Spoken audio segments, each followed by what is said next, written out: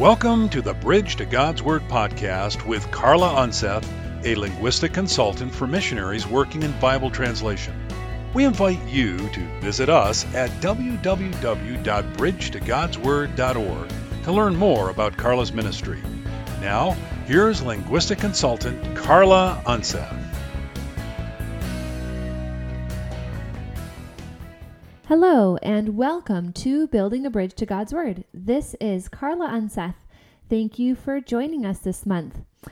And if you remember, we are continuing in our roadmap to the Bible. So we've been walking through the Bible, looking at some of the major themes to see how it all fits together. And if you remember from last time, we left on a high note, a note of hope. God had given a promise to David that a son of his would reign eternally on the throne, and he also reiterated the promises given to Abraham, specifically that the nation of Israel would be a great nation and would have a great land. So when we left, we saw that Solomon seemed to be fulfilling those promises. Solomon's story is found in the book of 1 Kings, and just as a note, the book of 1st and 2nd Kings and 1st and 2nd Chronicles actually tell the same stories. So if you were going to read straight through the Bible or through the Old Testament, you would hear the same stories twice, and we'll talk more about that later as we get into other kings beyond Solomon. But Solomon was the son of David, so it seemed natural that he would be the one that God was talking about. And as we read about Solomon, it does seem like he fulfills those promises. So the very first thing that we know about Solomon is that God offered to give him anything, and he asked for wisdom. It shows us great strength of character in Solomon, and it shows us something else as well. If we look back to the Garden of Eden, the first man, Adam, was given a choice between following God or following his own desire for wisdom, and he chose to take wisdom for himself by eating the fruit from the tree. But here, Solomon makes the opposite decision. Rather than asking for things for himself, he admits his weakness and he asks God for wisdom. So it seems like maybe Solomon is not only a great king, but he's also a sort of second Adam. He makes the right choice. And we also see along those lines that he builds a magnificent temple for the Lord. And if we continue by looking at 1 Kings 4:20 through 29, we can see many more of his accomplishments. It says, "The people of Judah and Israel were as numerous as the sand on the seashore." So, first of all, that's the answer to the promise of a large people. "They ate, they drank, and they were happy.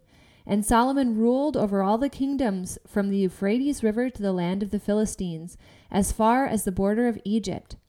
These countries brought tribute and were Solomon's subjects all his life." So here we have the large land.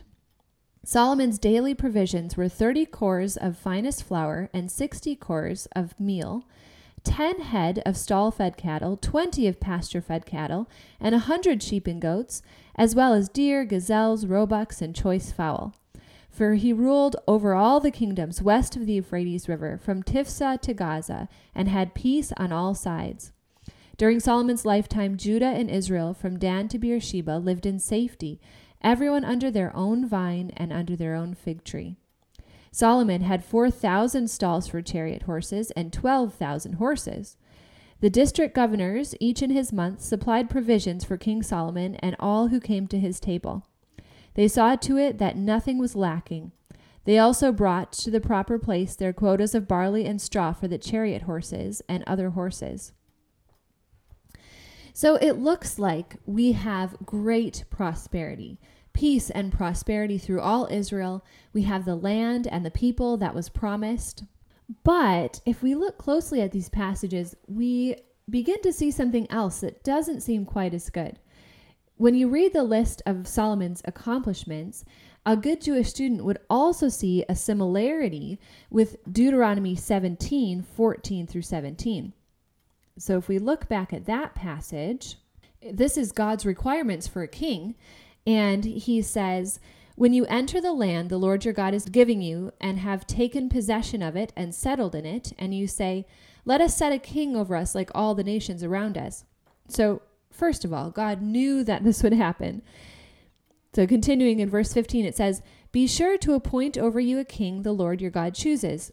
He must be from among your fellow Israelites. Do not place a foreigner over you, one who is not an Israelite. So far we're good. It says the king, moreover, must not acquire great numbers of horses for himself. Okay, so he had a lot of horses. Or make the people return to Egypt to get more of them. Again, if you read farther in 1 Kings 4, you see that Solomon went to Egypt often to get the things that he had. For the Lord has told you, you are not to go back that way again. Verse 17 says, he must not take many wives, or his heart will be led astray. He must not accumulate large amounts of silver and gold. So again, two more. Doesn't seem quite right. Solomon looks good on the outside, but in reality, he's breaking all of these laws that God has set out. And I think what we can see and learn from Solomon is that we have to make the choice to follow and submit to God every day. Asking for wisdom once isn't enough. It's easy to be led astray, so we have to continue to seek God and to submit to him to be truly wise. But from a storyline perspective, we've been looking at a picture of a potential promised king.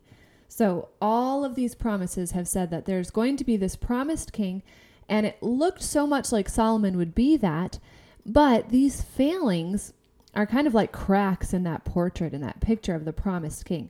Something is wrong. And as Solomon's life comes to an end, things actually begin to fall apart. God tells Solomon that because of his unfaithfulness, his kingdom will be torn from his sons. And at the same time, there's a man named Jeroboam who gets a prophecy that he will be the next king, and he's not Solomon's son. So when Solomon actually dies, his son Rehoboam rises to the throne, but immediately there's problems. Not from Jeroboam, actually. He sort of is biding his time. But Rehoboam makes a pretty bad governmental decision. The people ask him to lighten their load. Solomon actually oppressed the people fairly heavily. And so the people ask Rehoboam to lighten their load. And instead, he says that he will double the load, or he will increase the burden of his father. This is one of those things where who knows what he was thinking. This is clearly a bad political move. But anyway, Jeroboam then sweeps in to offer an alternative. And the result is that the kingdom splits into two. 10 of the tribes follow Jeroboam, while 2 tribes, the tribes of Judah and Benjamin, stay faithful to David's line. So suddenly, a mere generation after David's death, all the hopes and dreams that were in Solomon are shattered. The kingdom is split. The promise is clearly not fulfilled. Though there were a people and a land, there was not an eternal king and not a worldwide blessing as a result. So how will God fulfill this promise?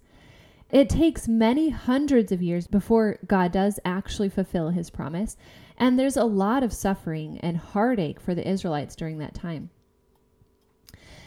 But in the meantime, before we get to all of that, let's look at how the kingdom is structured now. So as I said at the beginning, the stories of the kings of Israel and Judah are told in 1st and 2nd Kings and 1st and 2nd Chronicles. So if you read those, you'll see the same stories in Chronicles repeated, told in a slightly different way than in Kings. Those books show that we have 2 kingdoms. The southern kingdom is called Judah. The capital of Judah is Jerusalem, and all the kings of Judah come from David's family line. The northern kingdom is called Israel.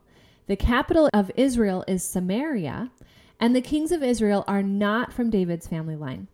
So as you read through Kings and Chronicles, there's a few things that you can look for to help you keep all this straight and help you understand these kings. First, make note of whether they ruled in Israel or Judah, because they kind of go back and forth. So if you look at whether it's Israel or Judah, that will help you keep straight which kings these are. And you can also look at how long they reigned, and that gives you an idea also of, well, who was reigning in Israel, who also was reigning in Judah, so you can keep that straight. Then the author of these books really focuses on 3 questions. for each king. And that is, did the king worship God? Did the king rid Israel of idolatry? And then also, was this king faithful to the covenant? So if you look at these things, you'll get a good evaluation of the king. Were they a good king or were they a bad king? Did they serve the Lord or not? So I'll give you a little hint. There are about 20 kings in each kingdom, Israel and Judah. And in Israel, there were no good kings at all. None of them actually did these things. None of them worshiped God, rid Israel of idolatry, and was faithful to the covenant.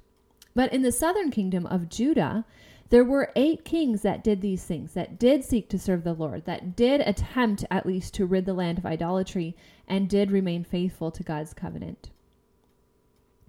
So we obviously still have a sin problem. This is our problem from the very beginning, that the whole Bible is showing the solution to the sin problem.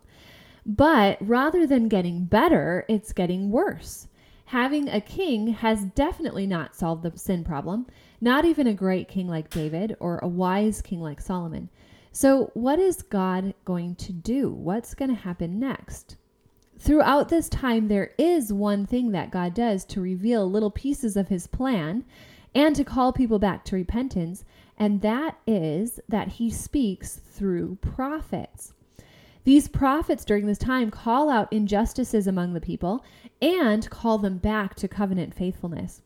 So some of the prophets that spoke during the times of the kings are Isaiah and Jeremiah. Those are 2 major ones. Then also some minor prophets, or prophets that wrote shorter books, are Hosea, Joel, Amos, Micah, Habakkuk, and Zephaniah. So you've probably heard those names before if you've done other Bible study in the Old Testament or read through the Bible. But I want to take a minute to look at the structure of the Old Testament because it's going to make more sense of how these things fit together. So first of all, the Old Testament is divided into 5 major sections, and they are the Pentateuch, which is 5 books, books of history, which is 12 books, books of poetry, which is 5 books, major prophets, another 5 books, and minor prophets, another 12 books. So to explain these a little bit more, the first section is the Pentateuch. That's Genesis, Exodus, Leviticus, Numbers, Deuteronomy. Those are books that are grouped together because they were written by Moses. They teach the law. They're really foundational for the rest of the Old Testament. So those are kind of grouped together, the Pentateuch, or also can be called the Torah. Then the next 12 books, like I said, are the books of history. So this is where the story is told after Moses' death. The rest of the story of Israelite history is told in these 12 books, and that's Joshua, Judges, Ruth, 1st and 2nd Samuel, 1st and 2nd Kings, 1st and 2nd Chronicles, Ezra, Nehemiah, and Esther. That is the books of history. So the next books, the next 3 sections, are books that happen during the time of history. So for example, the next 5 are books of poetry. They are Job, Psalms, Proverbs, Ecclesiastes, and Song of Solomon. So those 5 books take place during the time of history. For example, Job takes place probably in Genesis. Psalms, most of them, a lot of them are written by David. That would be in the 1st and 2nd Samuel. Proverbs, Ecclesiastes, and Song of Solomon are all written by King Solomon. So we find those take place during the time of 1st Kings and 1st Chronicles. Those are all grouped together because they are poetry. The next 5 is major prophets, and those are Isaiah, Jeremiah, Lamentations, Ezekiel, and Daniel. And then the next 12 after that is minor prophets, and those are Hosea, Joel, Amos, Obadiah, Jonah, Micah, Nahum, Habakkuk, Zephaniah, Haggai, Zechariah, and Malachi. So all of the prophets, well, first I'll say the difference between the major prophets and the minor prophets is that the major prophets are longer. It doesn't have to do with what they said or how important they were in history. It really just has to do with the fact that those books are longer. So all the major prophets and minor prophets take place during this time of kings and beyond, all the way to the end of the Old Testament, when the Israelites actually are exiled and return. We'll talk more about that later. But all of these prophets spoke during that time. So I'll admit to you that I had planned to go through the Bible storyline a little quicker with this podcast. But as I've gotten into it, and especially now in the Kings, I realize that I really want to take time to actually look at things rather than just zooming through. And that's especially true of these prophets. The prophets is where God continues to reveal his plan for the people of Israel and for the whole world. So I want to be able to look at those different things. What is God revealing? And if we go through too quickly, we're going to miss that. So I'm going to end here for this month. And next month, we'll look at what happens to Judah and Israel. We're going to stop with them split. And we are going to see next month that things go downhill from here. Splitting isn't the worst thing that can happen. So we'll also look then at what these prophets, what God is teaching through the prophets. Because the truth is that at this point, we can see that we can't do it on our own. As we see this continuing destruction, it will point to the fact that we are unable to solve the sin problem through any method of religion, law, government, or any other way of structuring society. It will really be driven home that we must look to God and his plan. So with that, I hope that you'll join us again next time to hear more of what happens to Israel and Judah and how God uses that to continue to reveal his plan for the whole world. So thanks so much for listening to Building a Bridge to God's Word.